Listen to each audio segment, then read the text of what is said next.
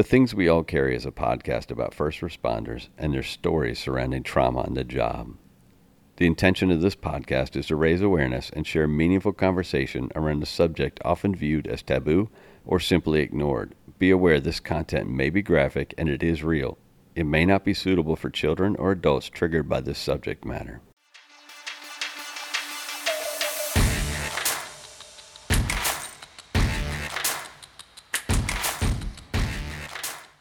Thank you for joining me for another episode of The Things We All Carry. Today I'm joined by Robbie from Tennessee. Robbie reached out to me after I put out an initial call for people interested in telling their stories. We played phone tag for a couple of months, and we finally got the chance to sit and record. When I first spoke to Robbie, I found myself confused. My simple mind assumed if I was speaking to someone from Tennessee, expect a southern accent. Imagine my surprise when some dude sounding like a surfer from Cali came on the line. We discussed his decision to move his family from California to Tennessee, some of his trauma, his therapy, and the strides he has made. A quick reminder to help us build a community which not only recognizes but supports each other through the struggles and recovery. Reach out through Instagram at The Things We All Carry or email mystory@thethingsweallcarry.com to offer support and share your story. Please remember to leave a review on iTunes and give a shout out to any first responder you know, love, or care about. Y'all enjoy the show. How you got into the fire service, what your childhood and family life was like, and then we can get into just the bones of it, if you're good with that. Cool. Yep, sounds good. All right, I'll try not to destroy an introduction because I do it every goddamn time it seems, but if you're ready, we can get started. Yeah, let's do it. All right, so sitting down with us today is Robbie. He's from Nashville by way of California. He's 10 years in the fire service, and he's a paramedic. First 5 of his career was spent as a firefighter EMT, and the last 5 has been as a paramedic. He's married with 1 kid, and he is here to talk about his story, so I'm going to let him get started with his family history, and then we'll get into his fire history. How you doing, Robbie?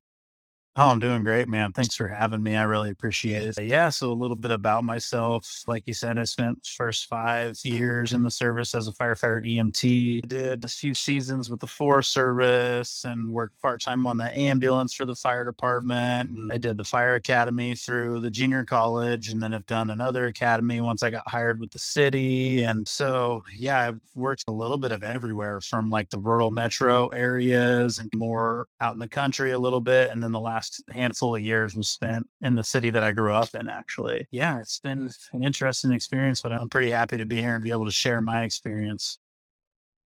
So what was family life like growing up? Oh, yeah. Sorry, I guess I'm bad at introductions. No, you're fine. That's why I'm here to ask questions. But yeah, family life for me. My parents had split, but my mom worked like 15-hour days as a real estate agent. She ran her own real estate company.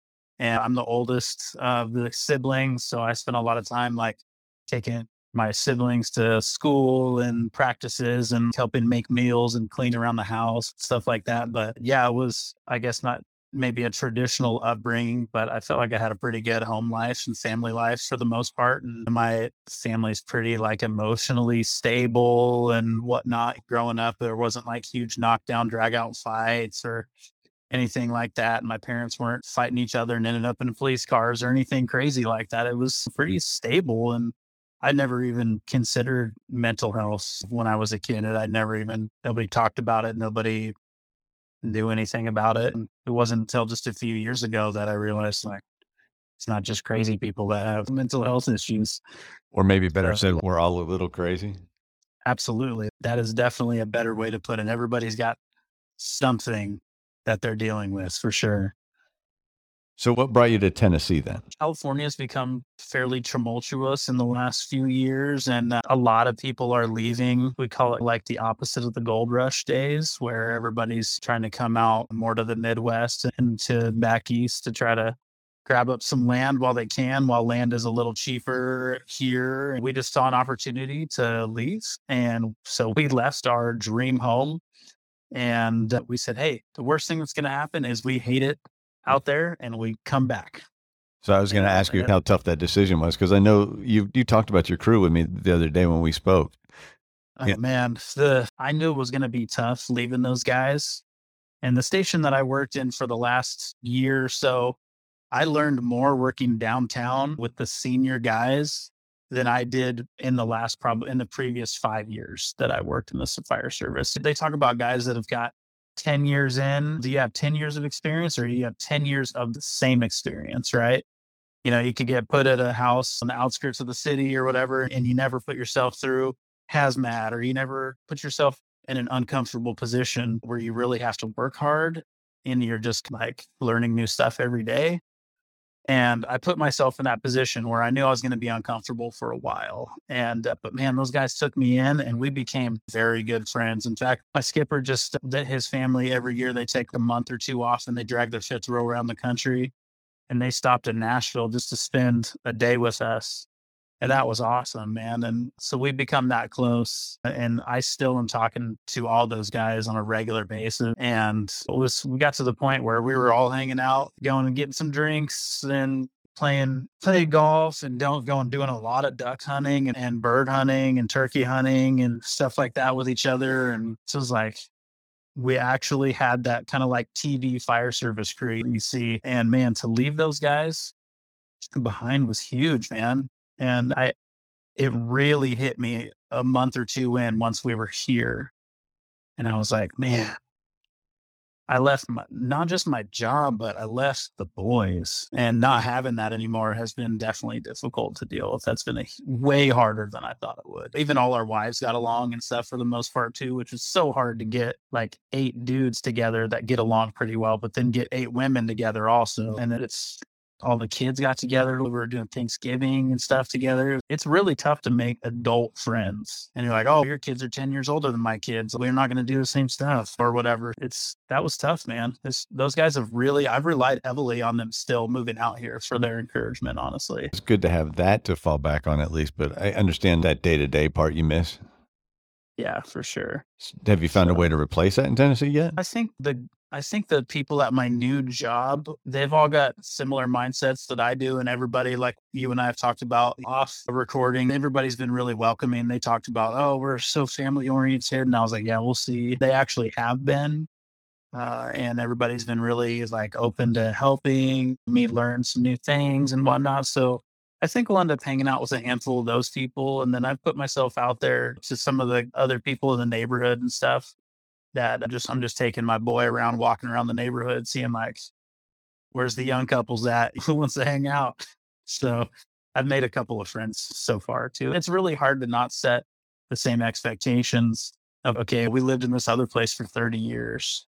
So of course we have friends that are close and whatnot. So you just can't set that same expectation. You're just not going to have that right away. No, it's definitely going to take time. Yeah.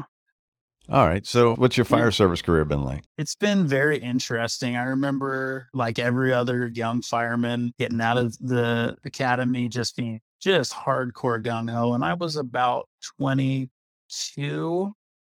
And my initial career choice was to go into some kind of like sports medicine or into like youth services, where I was going to be like working for churches or something like that. And long story short, that just changed. And I'd always wanted to be a firefighter. I'm like, I'm going to go to EMT school. Okay, I did that. That's pretty cool. And then, man, as soon as I hit the fire academy, I'm like, this is it. I'm doing this for sure. And so I remember getting out and going and doing an internship. And in California, you're required to do a paid internship for 6 months as a full-time firefighter, or be a volunteer for a year to get your firefighter one after you do an academy. And so I got a paid internship. I did that for 6 months, and you act as the third man on the engine. So you are a firefighter the day you show up to work, and you're expected to be able to do the job the day you show up to work. And so I did that, and man, right away, like you and I talked about, like days into that, we got multiple structure fires. And then I had my first victim in a fire. And that's the first like big decision I remember having to make, where I'm pulling a pre-connect, the skipper's doing a size up, and this guy comes out of a room with his clothes all melted to his arms and legs, and his face is all burned up and hands are all burned up and charred and everything. And the room he was in, it just flashed. And so it was hot in there. And he came out and had just been on fire. And it's interesting because you do EMT and then you do fire, and it's difficult to merge the two sometimes. And so I'm like, shoot, we didn't really talk about this. If I get to a structure fire and this guy's on fire, do I go put the fire out or do I do patient care? And so that was like the first like really big decision I remember having to make. And luckily the guys I was with, I was like, okay, I feel like I should probably help the person. And so plus we could confirm there was nobody else inside, stuff like that. That was pretty wild. That was my introduction, like my first month into the fire service. And then after that, it slowly dwindled to more just a lot of medical aids and stuff like that, and lots of training to be ready for the next set of fires and whatnot.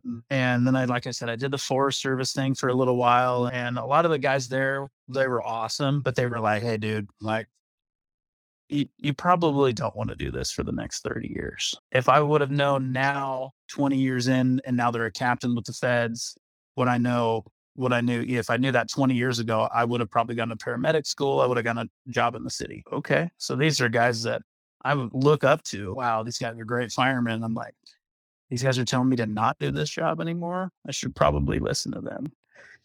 So that's when I went to medic school and I'm like, okay, I'm going to go get a job in the city. So I worked as a medic for the fire department for a few years for a small fire department. Learned a ton there, made a lot of really great long lasting friends. I did my internship and everything up there. And, and then that really prepared me to go to the city, I feel like, because I, we really had to be a thinking paramedic. It wasn't like a 2 or 3 minute transport to a level 1 trauma center or anything like that. It was like, okay, how far are we? Where are we? We're in between hospitals. There was all just very dynamic. And so as a new paramedic to just get thrown into that was terrifying at the time, but probably the best thing that could happen. Plus I got to drive and pump a ton. And so when I went to the city, I already knew a lot about driving and pumping, and I was comfortable with doing that. And so, yeah, that was great. And then, like I said, man, when I got to the city, I was just so happy to be there and finally be making some good money and everything. And then I get on probation. I'm like, okay, I'm on probation again. And now it's completely different than when I started. Right now I'm 30, almost 30 years old. I've got a wife. We're talking about having kids and everything. And I'm just so happy to be there. And I've already been a paramedic for a couple of years, been on the line for a handful of years. I feel good, not overconfident, but confident enough that I'm going to do fine on probation. And then I have this captain, and he just loved to make my life miserable. He was so good at it. And I didn't really know why for a long time. I'm like, what is this guy's deal, man? Like I'm literally doing everything he asks exactly how he asked me to do it. And so I tried really hard to not butt heads with him and just be super respectful and everything. And I did. And I lasted the 4 months or whatever that I had with him, and it sucked. But I was glad to have done that first, at least, and get that out of the way. And then my next few assignments were much better. And then I did my truck training, and that was the only time I'd ever had any experience working on a ladder truck. And that was pretty tough too. And I was working in a house where I didn't know, I had never met any of the guys hardly, like never spent any time with them off duty, nothing. I was total strangers to all of them. And that's when my PTSD stuff kicked in. And so Hey, really that's quick when I, before we get into yeah, that, let me ask you a for question sure. about Yeah. that first fire with the gentleman who was on fire. Oh, yeah, And you absolutely. had to decide whether to treat or be the nozzleman at that point. Yeah. At what point was that discussed?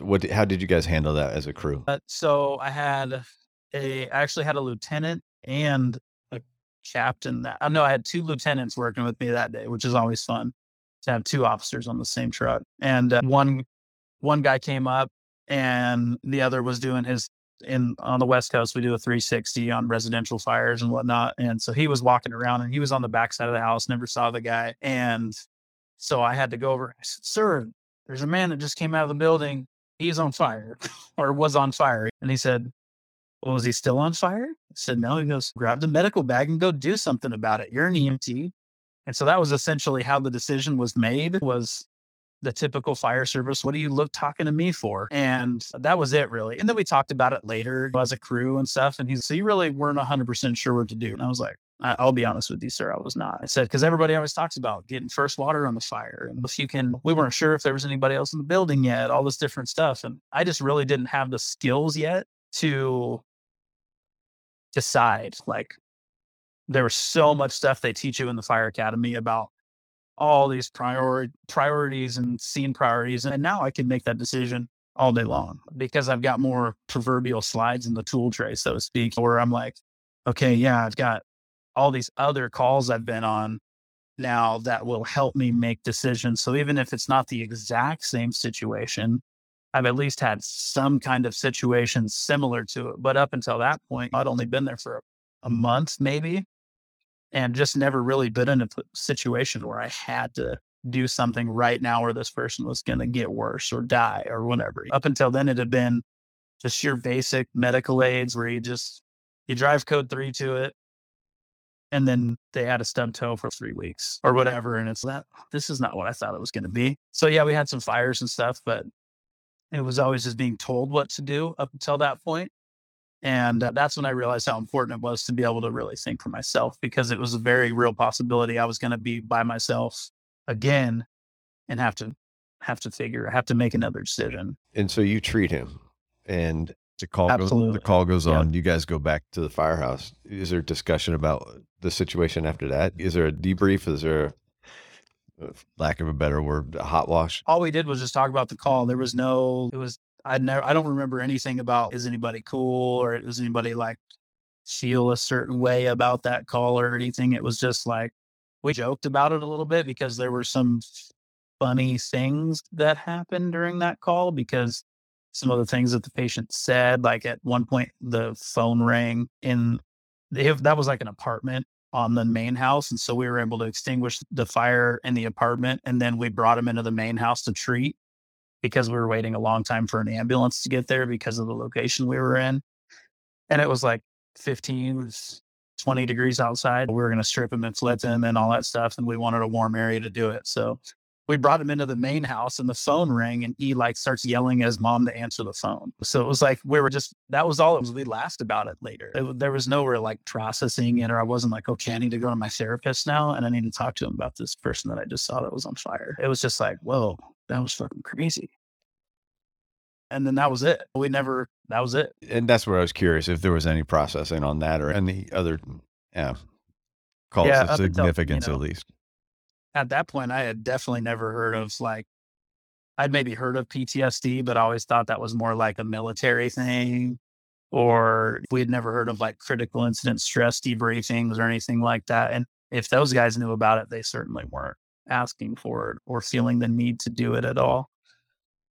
So that brings us back to what you were going to talk about with the PTSD. You were saying there came a time when you discovered that was part of what you were experiencing. Yeah. Like you and I had talked about before, sometimes it feels silly because a lot of the guys that you've interviewed have had these near death experiences, or they were alcoholics or drug addicts, or something overtook their life.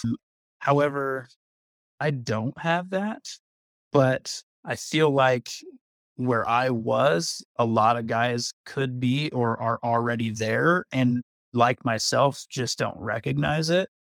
And so if I can get my story out a little bit and some guys can hear it and be like, oh, that's interesting. Maybe I am needing to handle this situation differently.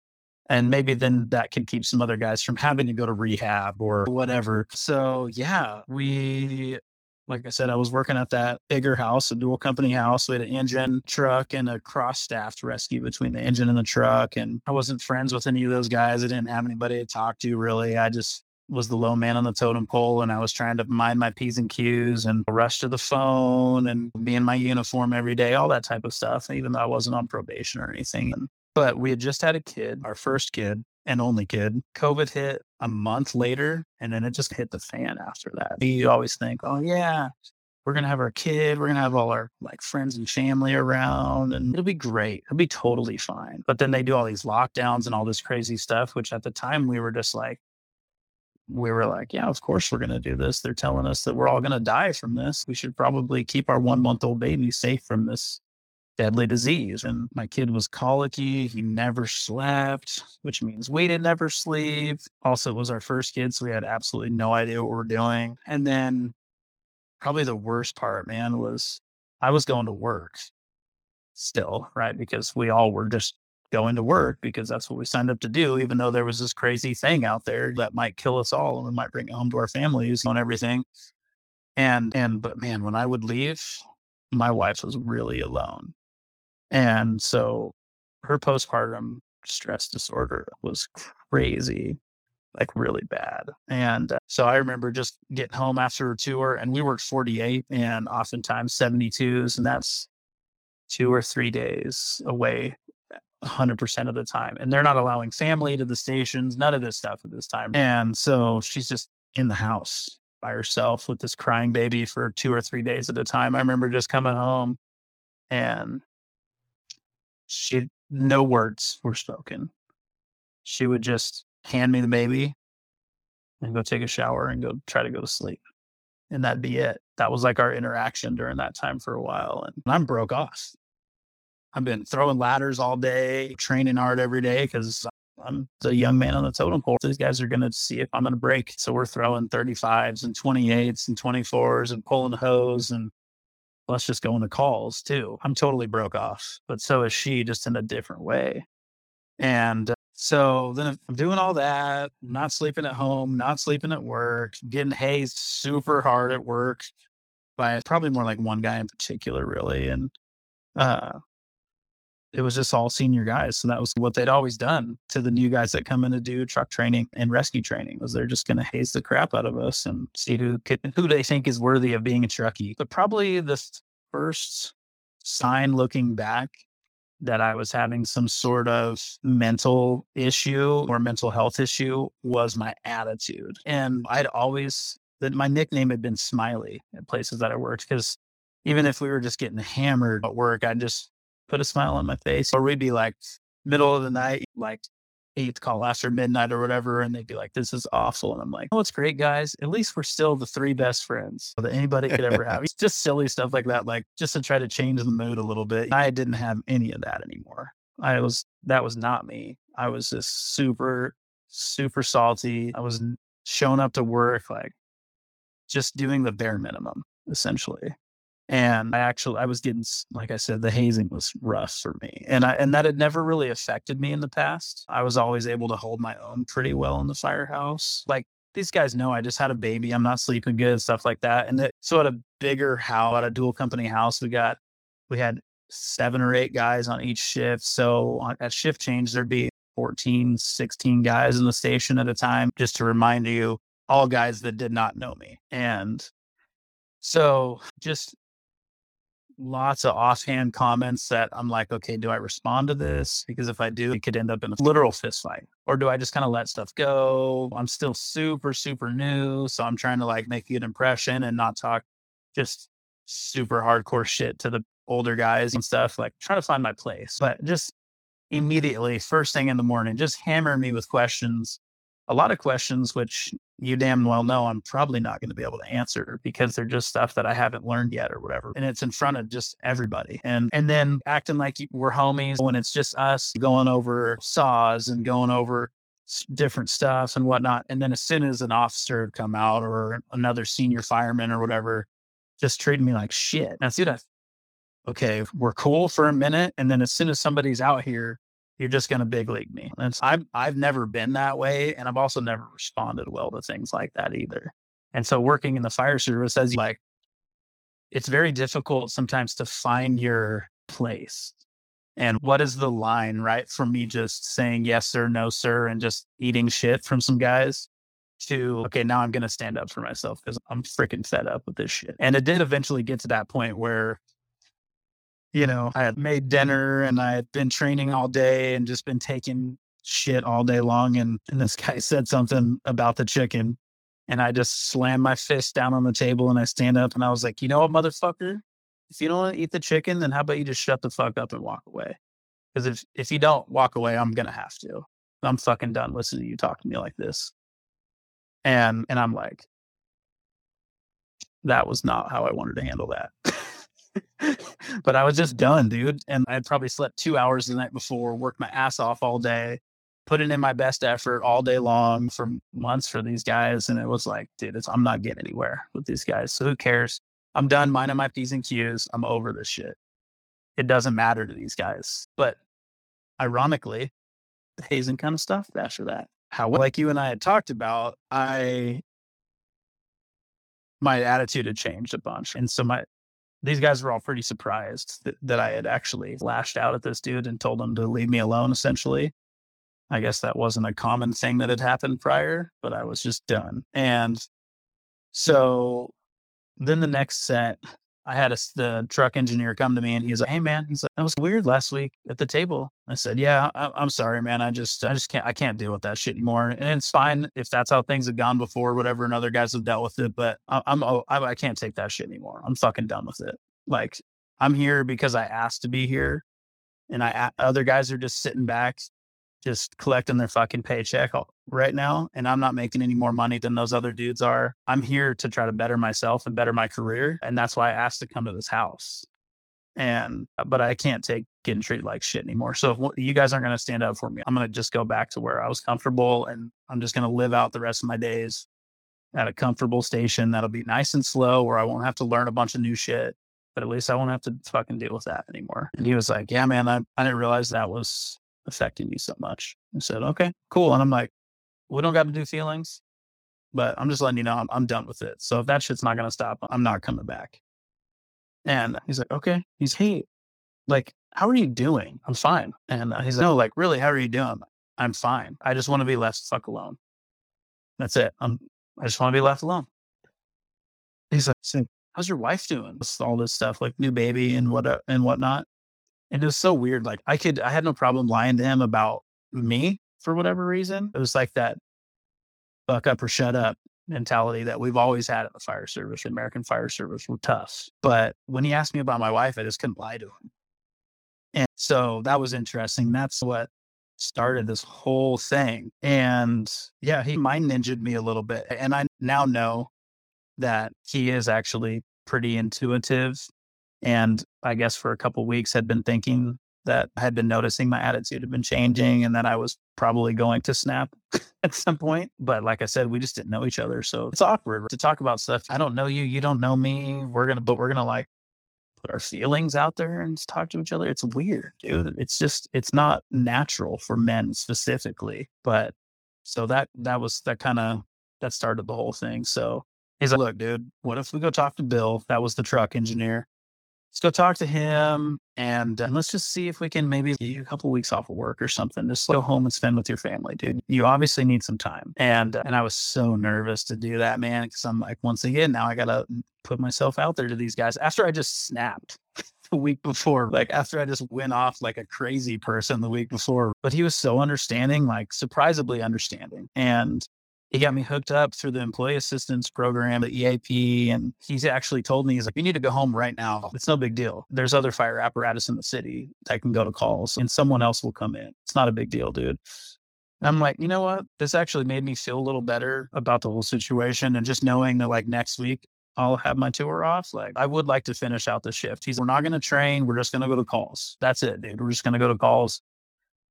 Go take a nap, whatever you need to do. So that was incredibly surprising to me. And so that was cool. And then the engine captain was cool about it too. And he was like, "Yeah, dude, I knew that it seemed like things were rough for you and whatnot. I don't know. We don't know each other." He's like, "If you don't come to me and tell me something's wrong, I don't know." And so that was also something that I learned from that as well, is even if you think your skipper's a hard ass or the guys around you are total hard asses, if you're not honest with those guys about what's going on outside of work, they don't know. They're not reading your minds. I guess I just hadn't ever had to do it before. And I'd always gotten along with guys pretty well. I'd never had this like headbutting situation at work where I felt like I just had to be prepared for battle when I went to work. It was always like I could hold my own for the first month or so while guys tested me and while we went and drilled and ran calls. And then they'd be like, "Okay, yeah, Robbie's solid. He's cool. We're done talking with him." And that'd be it. And then we'd be buddies after that. And so that I just am easy to get along with. And I'm not trying to stir the pot, or I'm not dramatic. I'm good. I'm making those jokes at 3:00 in the morning. So guys were always happy to have me. So I just didn't know what to do. So I thank that engineer so much for reaching out and opening that line of communication up. Yeah, the EAP was great. They hooked me up with, oh yeah. So you finish off that shift and then you take the next tour off? Yeah. So my plan was I didn't really have a plan still. But my plan was like, I'll probably take like a tour or so, a couple tours off, maybe just to like my own leave, maybe. And then once I got and I talked to the employee assistance program further, and I talked to the truck captain actually too. And he was like, dude, you could file for short-term disability through the city for this. This is absolutely an appropriate time for that. And I'm like, oh, okay. I just always thought guys that go wakeboarding or dirt biking on the weekends and break their arms or something, they do short-term disability. I'd never even thought about doing it for something like this. And and I should talk about a few other symptoms that I had too before I move on. But Yeah, go for it. I just wasn't sleeping hardly ever, even with the baby and stuff. Even when the baby would sleep, I wasn't sleeping. And so then the baby'd be awake and it'd be like my turn to take him. And I was just wrecked. And so I was having a hard time sleeping. I could only sleep with the TV on in the living room on the couch. The room was like bright, lights are on, and I just could not get my mind to rest ever. And that had never been an issue for me. I was always a pretty good sleeper. I could wake up a couple times a night to pee or whatever like normal people need to do or whatever. And then I'd be fine. I was good. So there was that. And then irritability and like all these things are intermixed, right? If you're not sleeping and your situation's rough and you're having all these outside factors, like of course you're going to be in a crappy mood, but it just kept building and building. And then things like, I remember I got force hired at another station, right? Which we have so much crap we have to bring during fire season in California. You have your full wildland set of gear, your full structure gear, and then your other crap. You got to bring all your bedding, toiletries, all that crap. So like getting force hired at another station outside your station sucks. And so I left some gear and I'm like, dude, in like 7 years at this point or whatever, I'm like, I've never left gear. I've never forgotten that shit. I've always been a checklist guy. And even with my checklist, still left stuff. And so it was just super weird. Like things like that were happening. And then basic names of medications. I'm like, okay, I know what it looks like and I can still run this call, but I'm trying to think of the name of the medication and I cannot think of it. And I'm like, I've been doing this job for so long already. This is like second nature. No longer am I in my career, part of my career where I'm thinking about doing stuff when I'm going on medical aids. I'm just doing it. And so that was bizarre. Forgetting things that my wife would ask me to do. Or at this point, I'm doing all the grocery shopping and stuff too, because all this COVID lockdown and whatnot. And so like I just forgetting everything. No short-term memory. It was crap. Just a lot of little things, man, that if you read about post-traumatic stress disorder or injury that we're calling it now, PTS, these are all things that are signs and symptoms of having either an acute or compounding PTSI or PTSD. Yeah, so there's that. Anyways, I just want to make sure I got that out there because they were such little things, but little by little, they were adding up to one big issue. That's what I was going to say. They're little things when they're separate from each other, but when they're combined, they're powerful.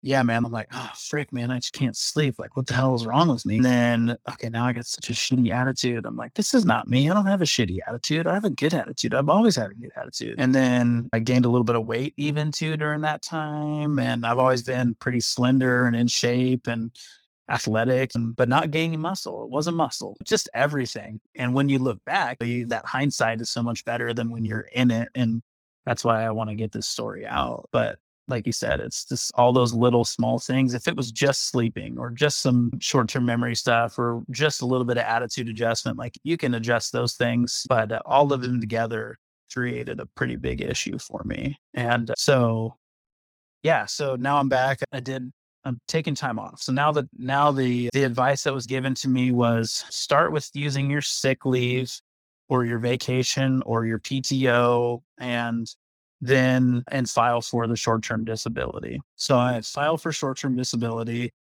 and they keep asking me for more and more documentation. And so now we're like a couple weeks into this and I'm not getting paid, right, to be off work. And I'm like, okay, good thing we got some savings and I had some vacation and CTO. Okay. And then we go a couple more weeks and they finally ask, okay, we need a letter from the physician that you're being seen or that you're seeing that states that you have had a bunch of tests and that you for sure have post-traumatic stress disorder and that it's for sure related to the job. Like there was no just, we're assuming that your doctor's not a liar. It was 100%. We want tons of documentation. That was online, but in documentation for hours. And this is all while I'm not thinking well and not sleeping well. And it's such a shitty time for them to just be hounding you. It was rough, man. I hate doing computer stuff in the first place. And so to be online all the time for like hours on end was just crazy frustrating. So my doctor, the therapist that the city's employee assistance program set me up with, he wrote me, he did all this testing and whatnot. We did the EMDR and we did tons of stuff. And we can talk about that stuff too. We did all this testing. And he's, yes, you 100% have classic compounding post-traumatic stress disorder, which is there's acute and then there's compounding, right? So the acute would be like, yeah, I saw this one really terrible thing and it stuck with me and now I'm jacked up. And then the compounding is, yeah, okay, you've been in the fire service for X amount of time and it's different for everyone. That's why I've said X. I don't want to put years on it. For some guys, it's 2 years and other guys, it's 25. And now you've seen this compilation of things that have been in your mind the whole time. You just haven't been dealing with them. And he was like, you are 100% the classic PTSD case. And he was like, this is where we go from here. I'm going to write you the letter. I'm going to put very specific tests that I ran. They're all from the classic psychology books. This guy is a well-renowned PTSD therapist in the Sacramento area and everything. He teaches at conferences, all this stuff. So I'm like, I got a pretty good chance at actually getting this approved. And it was radio silence for them for weeks after I gave them all of that documentation they wanted. So I'm like, dude, I guess I just have to go back from work. Like we can't just not have money. So I'm still seeing him. I saw him for a couple of months. I went back to work and the guys had way laid off of me and realized that I was going to need a little bit of slack. So that was great. But it was tough. So then I finally get this email, so impersonal, right? Just so how hard is it to just type up a quick email and send it like you don't give a shit about me? Clearly, it wasn't even a written letter or anything. And it was like, we have denied your claim for post-traumatic stress disorder and you will be receiving no compensation from your short-term disability. I'm like, wow, I did everything. In one of the hardest times in my life, I did everything that you guys asked me to do. And I thought this was you made it sound like it was a home run, right? Like just check the boxes, do these things. I got all the letters, all the documentation. I gave you medical records. I did all this stuff. And I was actually on my physician put me on Zoloft even. He said, this might help with some of the mood swings and stuff like that. Maybe help you sleep at night and shut your brain off a little bit. So I'm like, oh, I got this. I'm going to for sure get this money. I pay into this every month. Like I should definitely get it. And to not get that was a huge blow to us because I'm just like, man, okay.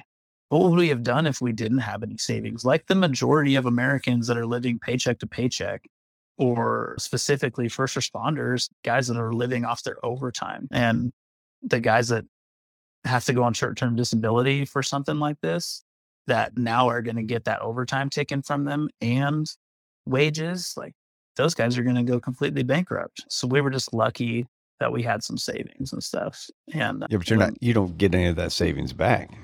No, dude. Like, think about how much it costs the average American a month we're talking a mortgage, insurance, car registration, fuel, all that stuff, food, kind of important things for your family to live. And on top of that, we had at the time diapers and formula and all this other stuff. And we were out thousands of dollars that we had been led to believe that we were going to get back. And that was rough, dude. I'm like, okay, wow, I'm going to have to work how much overtime now to make that money back in our savings. So that was rough. And then jumping forward a little bit, but it's the same company that does our short-term disability and our life insurance, unfortunately.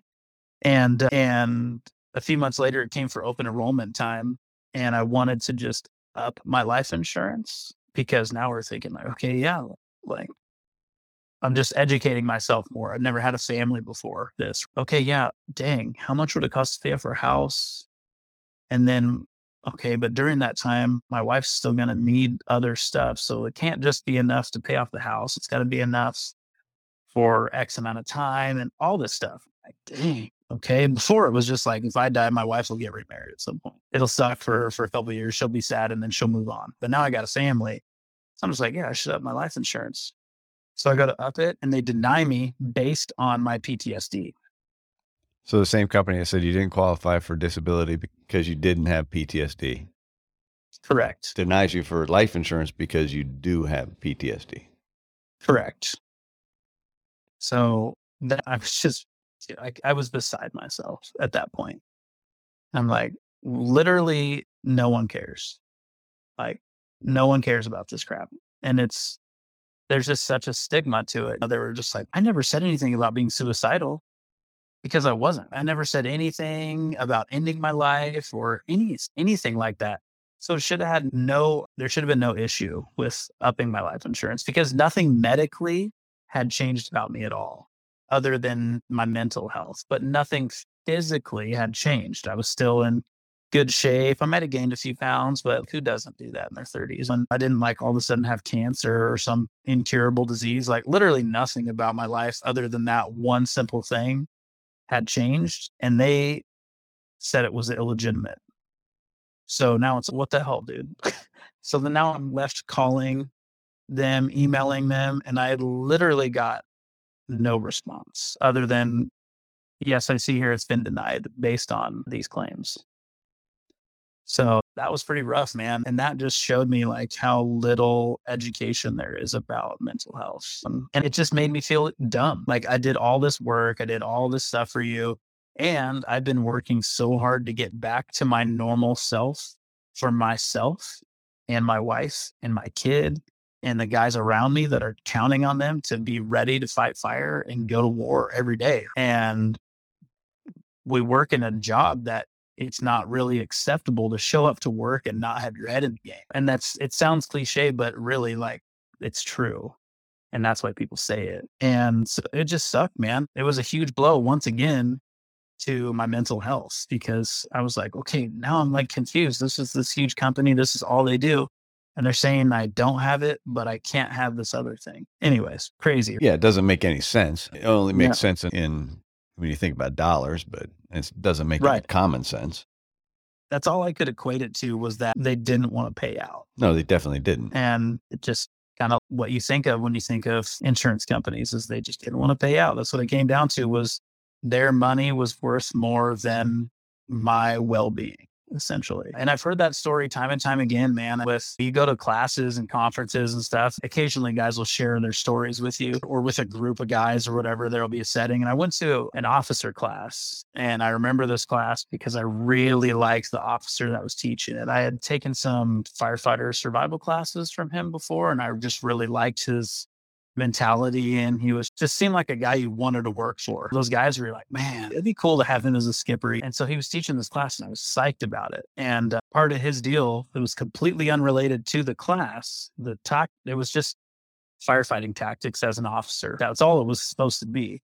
But he took a few hours out of one of the days to make this open forum. And one of the guys was from a Southern California agency who they get a lot of wrecks on their freeway. And he was just seeing just time and time again, just these young kids die in street racing wrecks. And it started messing him up. And he became an alcoholic and almost lost everything. They were darn near going to fire him, and the city would not back him either. And I'm just like, man, I've heard this story before, and that's so fucked up.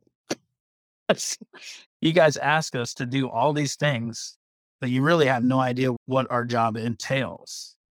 And then when we tell you what you don't want to hear it. Don't tell me about that. I don't want to know about all these bad things you guys see and do because that's what you signed up for. So just deal with it. Yeah, we hear that a lot. You knew what the job was when you signed up for it. Yeah. Clearly I did not. I don't know that any of us really did. Unless you like grew up in the firehouse and those dudes were super honest with you about that shit. Until I saw that dude that had just come out of that room that had been on fire, I did not know what this job was going to be like. I did not know until that is the point when I realized, okay, that's why they're so hard on us in the fire academy is because you're going to have to make hard decisions and you're going to have to see shit that nobody else even knows exists. Like we drive there, everybody drives by wrecks and stuff all the time, and they never even think twice about it. They're just like, oh, fuck, I'm stuck in traffic again on the 405. That's all it is for most people. And for us, oh yeah, I know why there's 5 fire apparatus and 6 ambulances at that wreck. It's because it was not a good one. Like we're privy to all this information. So yeah. Anyways. So you mentioned therapy. What therapies have you done? So yeah, that's a great segue into the next portion. So some things that helped me were EMDR, and that's essentially bilateral brain stimulation, where you get both sides of your brain to work at the same time, basically. And it's pretty common knowledge where like one part of your brain is more artsy, one part is more science, one part whatever. And some of us are more left or more. And so with EMDR, my buddy Alex described it great. He said it was probably the best and also the worst thing that I had ever experienced, because while doing the EMDR, it brought up some stuff that I've completely forgot about and had never talked about to anybody, or maybe I talked about at the station after the call happened and then nobody ever talked about it again. It was just done, as most of the things we do are. We just go and see these terrible things, and then you go to a lift assist afterwards. And the guy's complaining because, whatever, he can't get the right television show on. And you're like, dude, I just saw this guy like drug across the concrete in a car wreck or whatever it is. I just saw this dude riddled with 30 bullet holes, and you're mad because your show's not on TV or whatever. And that's been our job. So a lot of times we don't even get the time to talk about stuff afterwards. And so there was a lot of things that came up for me in those EMDR sessions that I had always just figured I dealt with, but apparently didn't, if that makes sense. Like you're just like, if I'm not thinking about it every day and I'm not like waiting to go home to drink myself to blackout or whatever, then I'm probably fine. Because that's all I used to think mental health issues was like guys that had alcohol problems and drug problems. But it's just so far beyond that. It's something that was super helpful for me. And I would highly recommend, if you can go to a therapist who either was a first responder or in the military, whatever, would be great, because we just think differently than other people do, as we all know. Or like the guy that I went to, he was never a first responder or in the military or anything, but he had dedicated like the last 10 years of his life to understanding it. And that was a big thing. I vetted that guy when I went to him, and I was like, okay, I want you to tell me why you think you'd be a good therapist for me. Deal. And so that was huge for me, because he could at least try to understand these are the things that you see and do. Something that I use still to bilaterally stimulate my brain is no music, nothing on the way home. And once I leave work, I will put my hands on the steering wheel, both hands, and 10 and 2, just like they taught us when we were 15. And I will tap my index fingers, alternating them back and forth. And what you do is you just start from the beginning of your shift, and you just walk yourself through morning rig checks and your meeting all the way to your first call to last call to shift change and to the time you get in your truck. And even if there was nothing crazy that happened, it's not every shift that we see dead babies and terrible things. Like I'm not trying to make it sound like that, but it helps me just let go of any of that stuff. And it helps me because when you go home, you're not a fireman anymore. You're just dad. You're just your wife's husband.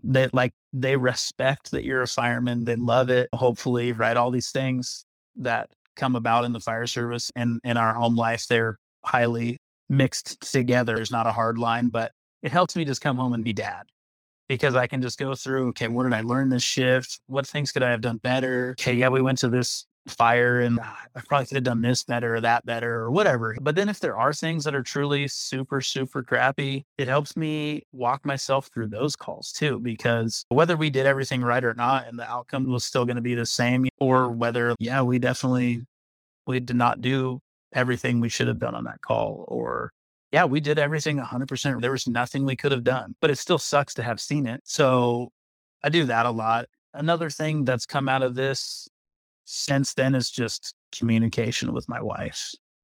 And I know you and I have talked about this a bunch, just personally and off the microphone, and how when my wife was having all her postpartum depression issues, I was very graceful about her attitude and just everything. And I just kept my mouth shut. And if I did not have something positive to say about the situation or to her, I chose not to say it. And I was just very graceful to her during that time. And I respected the fact that she was having an issue and that it was not her choosing to be this way. Like, none of us want to be fucked up. Nobody wants to have a shitty attitude. Maybe some people do, but for the most part, I was going to say, there's some most of people them, out there right? that seek it. They enjoy it. You got your salty old engineers or whatever, that those guys are, maybe they like having a shitty attitude, but for the most part, most of us want to be happy and love our families and just come home and be dad and whatnot. Go camping and just be freaking normal. None of us like want to have an alcohol addiction and and not sleep for days on end and stuff. But so that was huge for me, dude. Like, being graceful to my wife, because little did I know, not very long later, I was going to need the same grace given back to me. And I attribute just that alone, just us simply being kind to each other when we didn't have to be kind to each other, that saved our marriage. 100%, hands down. Yeah. And I still get a little choked up even talking about it, because I just know so many guys that's not the story. Yeah, there's definitely all kinds of stories out there for that. Yeah. One of the things I want to go back to is you made mention of, we're not seeing terrible shit every shift, but that it's everything that's on top of it. It's the terrible sleep. I think you and I talked about it the first time. It's the regular customers, those frequent flyers that we see constantly. And they while they're simple calls, they just start to add up, because you just don't want to keep going out for the same guy sitting in the same spot in the same street. Yeah. But absolutely. Going back to the sleep part, the terrible sleep makes it even worse, because even if you don't have any marked or remarkable calls or anything, those calls that you do have and the memories you create don't get filed away correctly, because you're coming back at 1:30 in the morning, you're going to sleep, and then you're getting right back up at 2:30. And you can't get into that REM sleep where that's the healthy sleep to get everything categorized or cataloged properly. Absolutely. Yeah, absolutely. I'm glad that you brought that up, man, because actually, I believe it was Sacramento Fire Department and maybe San Francisco as well did some sleep studies on their guys, specifically on their medics. And Sacramento Fire Department is consistently one of the top 50 busiest fire departments in the entire country. And they're certainly a big metropolitan area. And man, if you work on one of their medics, you are simply just not going to sleep. And they brought in National Sleep Society to do the study. So it was total third party, unbiased type of deal. It wasn't the fire department trying to shut down the guys and say, we don't care if you sleep or not. It was actually seemed to be a legitimate study. And they came to find that if you're not getting 4 deep sleep, so REM sleep hours a night, those compound into essentially being intoxicated. So not only are we trying to go to calls and deal with this just stupid shit all the time, but when you do actually get something that's super, super critical, like you said, your mindset is wrong. And so we might as well be drinking beers and trying to deal with stuff sometimes if you've legitimately been up for 30 hours straight. And then it's the same when you go home. Your kids expect you to just be dad when you go home. They don't know that, and kids don't have the mental capacity to even fully understand, dude, I have to sleep. I can't. You come home and they're awake, they're excited, daddy's home, blah, blah, blah, blah, blah. And you're just like, yeah, screw you, I'm going to bed. That's what it's to them. If you just skip family time and go straight to bed or whatever. And one of the things about sleep that's bugged me lately is the fact that we talk about how bad the sleep is, how bad our schedules are. And that is part of the job, obviously, the schedule and the sleep. It's hard to get around either one of those things with what we do. But When they did the sleep study there, or those two sleep studies, do you have any idea how they did research for your life out of work? Because one of the things we don't do well as firefighters is take care of ourselves off of the job. Absolutely. And so we don't eat, we drink a lot, we fuck up our sleep outside of work. And so it just compounds the effects of work.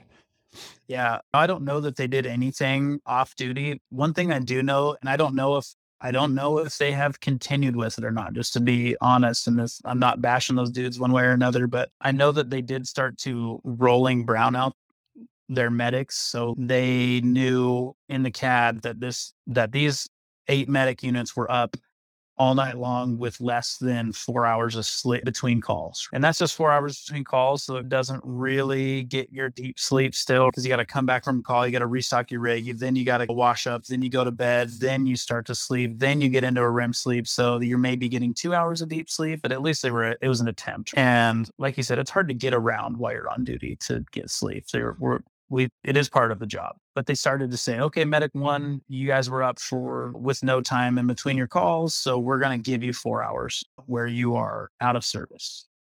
And then roll to medic 2. Okay, hey, and it wasn't necessarily going to be at nighttime, because we're still busy at night. That's the whole deal. But it would be like, hey, at noon, when you guys would normally try to eat lunch or whatever, like, we're just going to put you out of service for 4 hours. So does that put a little more stress on some of the other units? Yeah, of course. But like one medic unit in a big metropolitan city is a drop in the hat. And then they'd go, okay, medic 5, you guys will be out of service from 4 to whatever, and so on and so forth. And so I know they at least made an attempt to ease that for those guys a little bit, but that's not like the only solution that I could see to even getting sleep at work, unless you're just working at a slow station in the outskirts of the city or something. It's just not going to happen. But like you said, we just don't deal with our own life at all. And that was something I'd never even really thought about. Like I thought so at least, able to deal with work and home and keep them relatively separate. But they're just not separate when it comes to sleep. It's okay, if you're going to be up all night at work, then I need to not also go to the club or be out drinking with the boys until 3 o'clock in the morning the day after we get off shift either. And like you said, drinking too much is a huge issue, and that leads to interrupted circadian rhythms and all these other things. And we now know that guys after a 30-year career, which is your average career in the fire service, right? If you do a full 30 years in the service, those guys that spent a lot of time up at night are now getting things like heart disease. They're now getting compounding post-traumatic stress disorder 30 years later.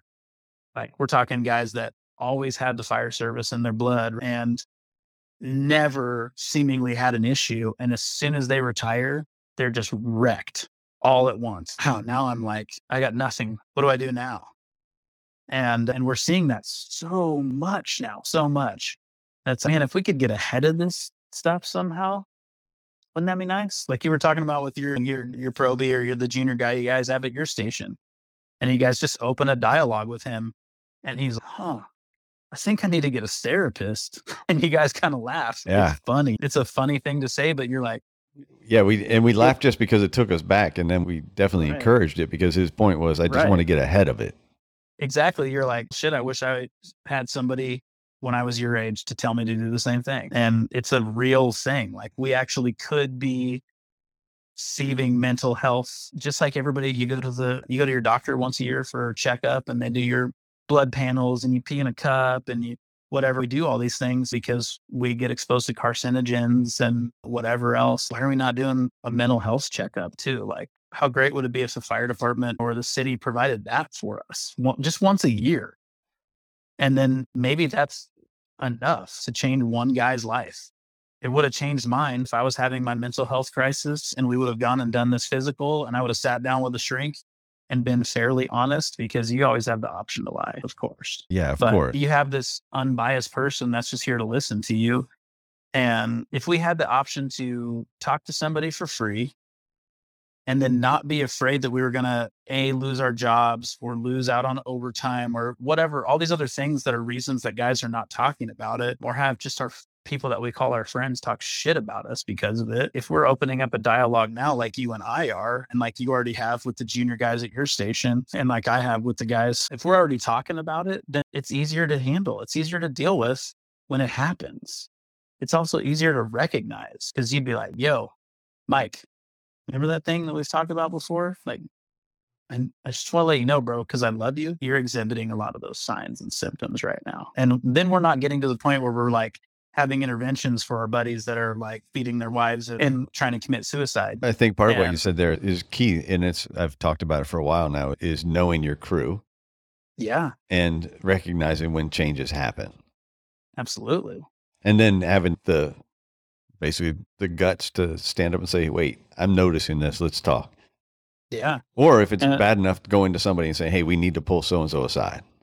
Absolutely. Absolutely. I think that is not, I don't want to put that on the officers, but that is something like I had that officer talk to us about in our officers class. And he was like, hey, you guys want to be the boss now. Is that right? Everybody just looks at each other. Yes, that's why we're here. And he's okay. So this is going to be part of your job then, is to recognize when someone on your crew is not okay. You and I talked about, my cousin's also a fireman, and I love that guy so much. He's been like a little brother to me, and I got him into the fire service. And so I feel like responsible to make sure I'm looking out for him. And so we have a very open dialogue, and I've been super, super transparent with him about my issues. And he was there for it. He knows, he remembers. But we've all got dudes that we know that are in this kind of gray area where we know their cup is full. We know that they're having trouble at home. We know that their kids are having issues. They're having issues with their wives. They're having issues with whatever, man. Money issues, whatever. I've got a guy with me that I work with right now that everyone knows is an alcoholic, but no one's doing anything about it, including myself, because I don't have a relationship with him. I just know who he is. And that's huge, is having relationship with each other. Because if you're just some random dude and you walk up and you go, hey, quit drinking alcohol, you're doing it too much. And I'm just going to go tell you to screw yourself because you don't know shit about me. There's some familiarity and some tact that needs to be utilized in those situations. Absolutely. But my cousin, he called me a while back and goes, hey, I don't know if you do, but we just had one of our guys kill himself out back of the fire station in the fucking parking lot. I'm like, whoa, who was it? I don't want to say luckily. It was a non-public safety personnel that was a member of the fire department, but not a fireman. But I said, wow, okay. Who did you guys think it was? Just mind-ended I'm a little red. It's a loaded question. And he tells me, and I was like, that's not cool that you have somebody in mind that it could have been. And I wasn't being a dick about it. I was trying to be cool about it and being like, I'm making a point. And he was like, yeah, you're right. And when he had talked to some of the other dudes, they had thought it was the same guy.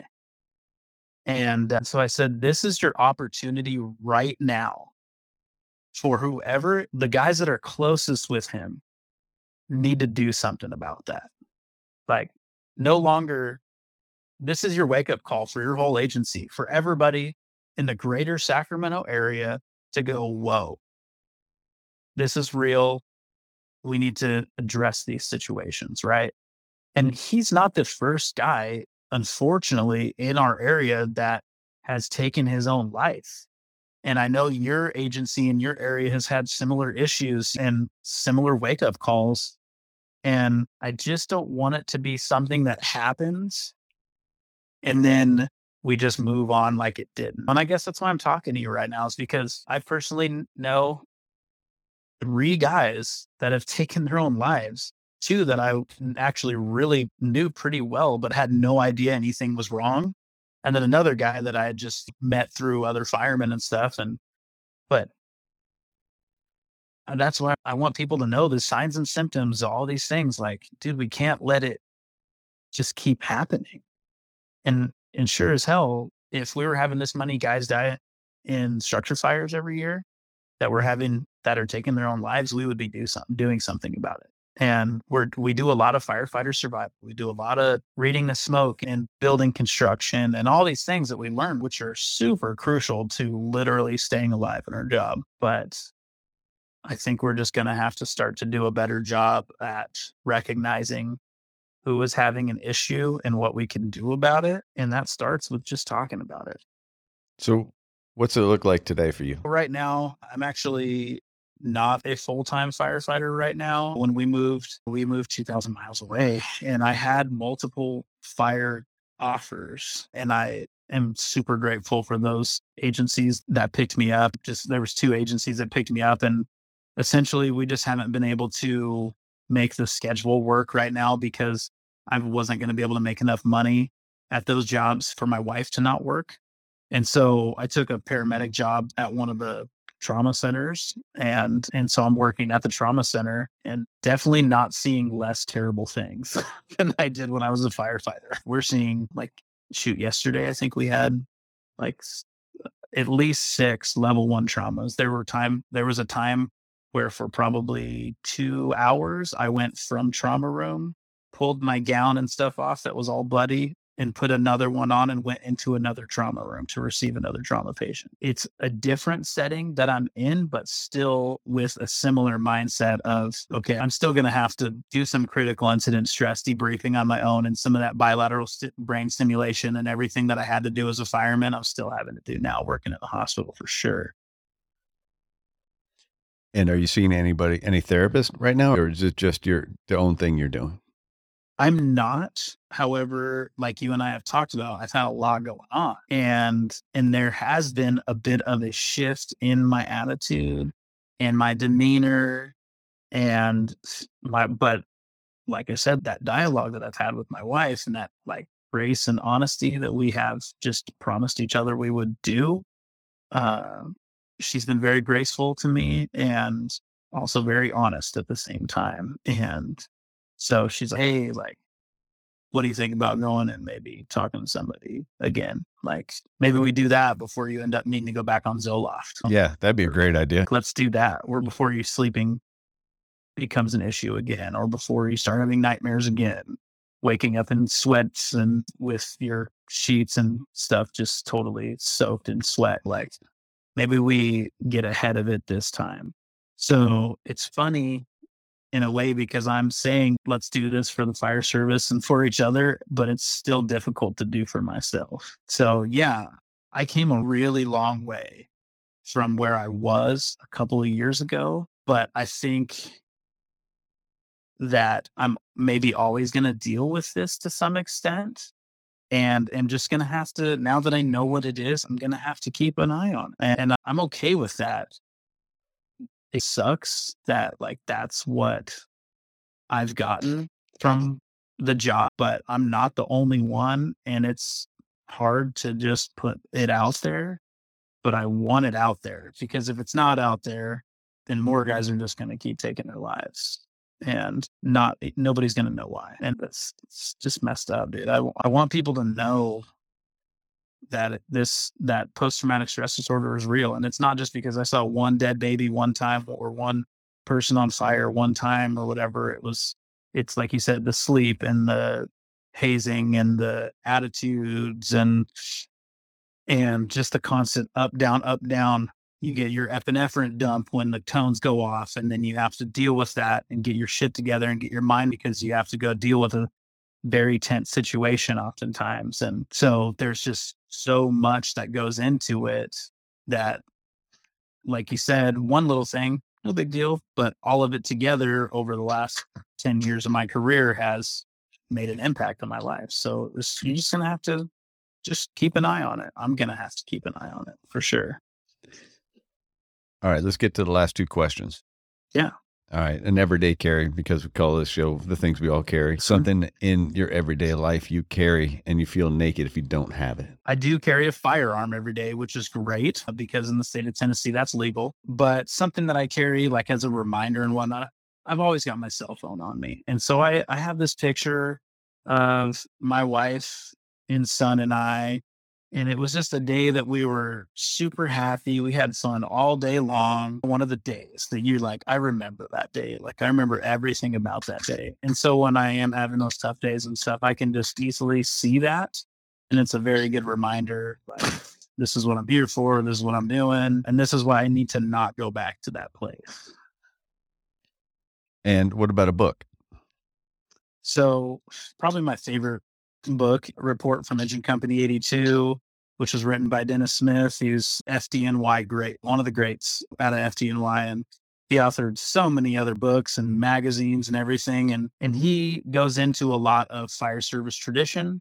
He also goes into a lot of tradition that has stunted us as well as the American Fire Service, such as some of that bravado where he says, we need the bravado, right? This is a manly job. Like, you need to be tough to go into burning buildings. You need to be tough to throw chainsaws and ladders around and pull hose. And it's a hard job at times, right? Like, physically tough. So we got to have some of that.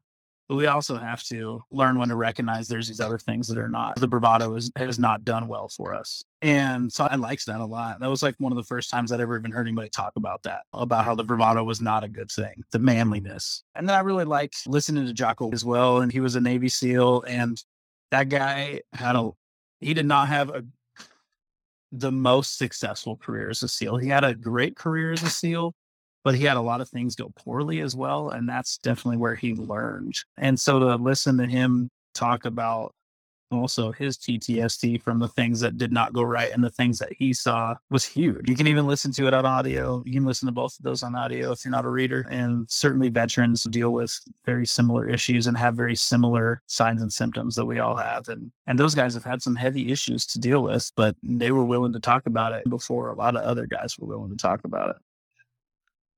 I'll link to both of those in the show notes, and I think that's a good spot to end. What do you think? Yeah, for sure. I appreciate you sitting down and spending some time. Yeah, thanks, Zach. I appreciate it. And I can throw one more thing in. Yeah, go for it. So something that we now know about, like suicide and whatnot, that society sees it as selfish, right? How could they do that? How could they think that's the right thing and whatnot?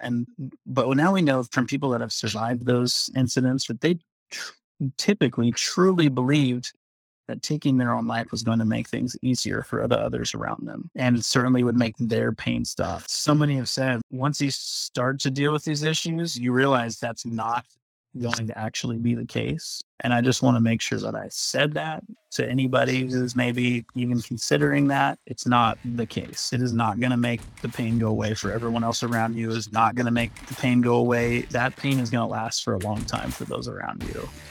And maybe that's a selfish thing to say, but it's not easier to deal with our situation, but it certainly is the better option. I think that's a good ending right there. I appreciate those words. Yeah. Thanks, brother. I appreciate you having me. Thank you, man. I appreciate it. So go ahead and enjoy the rest of your afternoon, and we'll talk again. You as well. All right, man. We're out. Thanks for listening to another episode of The Things We All Carry. Head over to the website, thethingsweallcarry.com, for show notes, resources, and to sign up for the newsletter. Until next week, take care of yourselves and remember to check in on each other.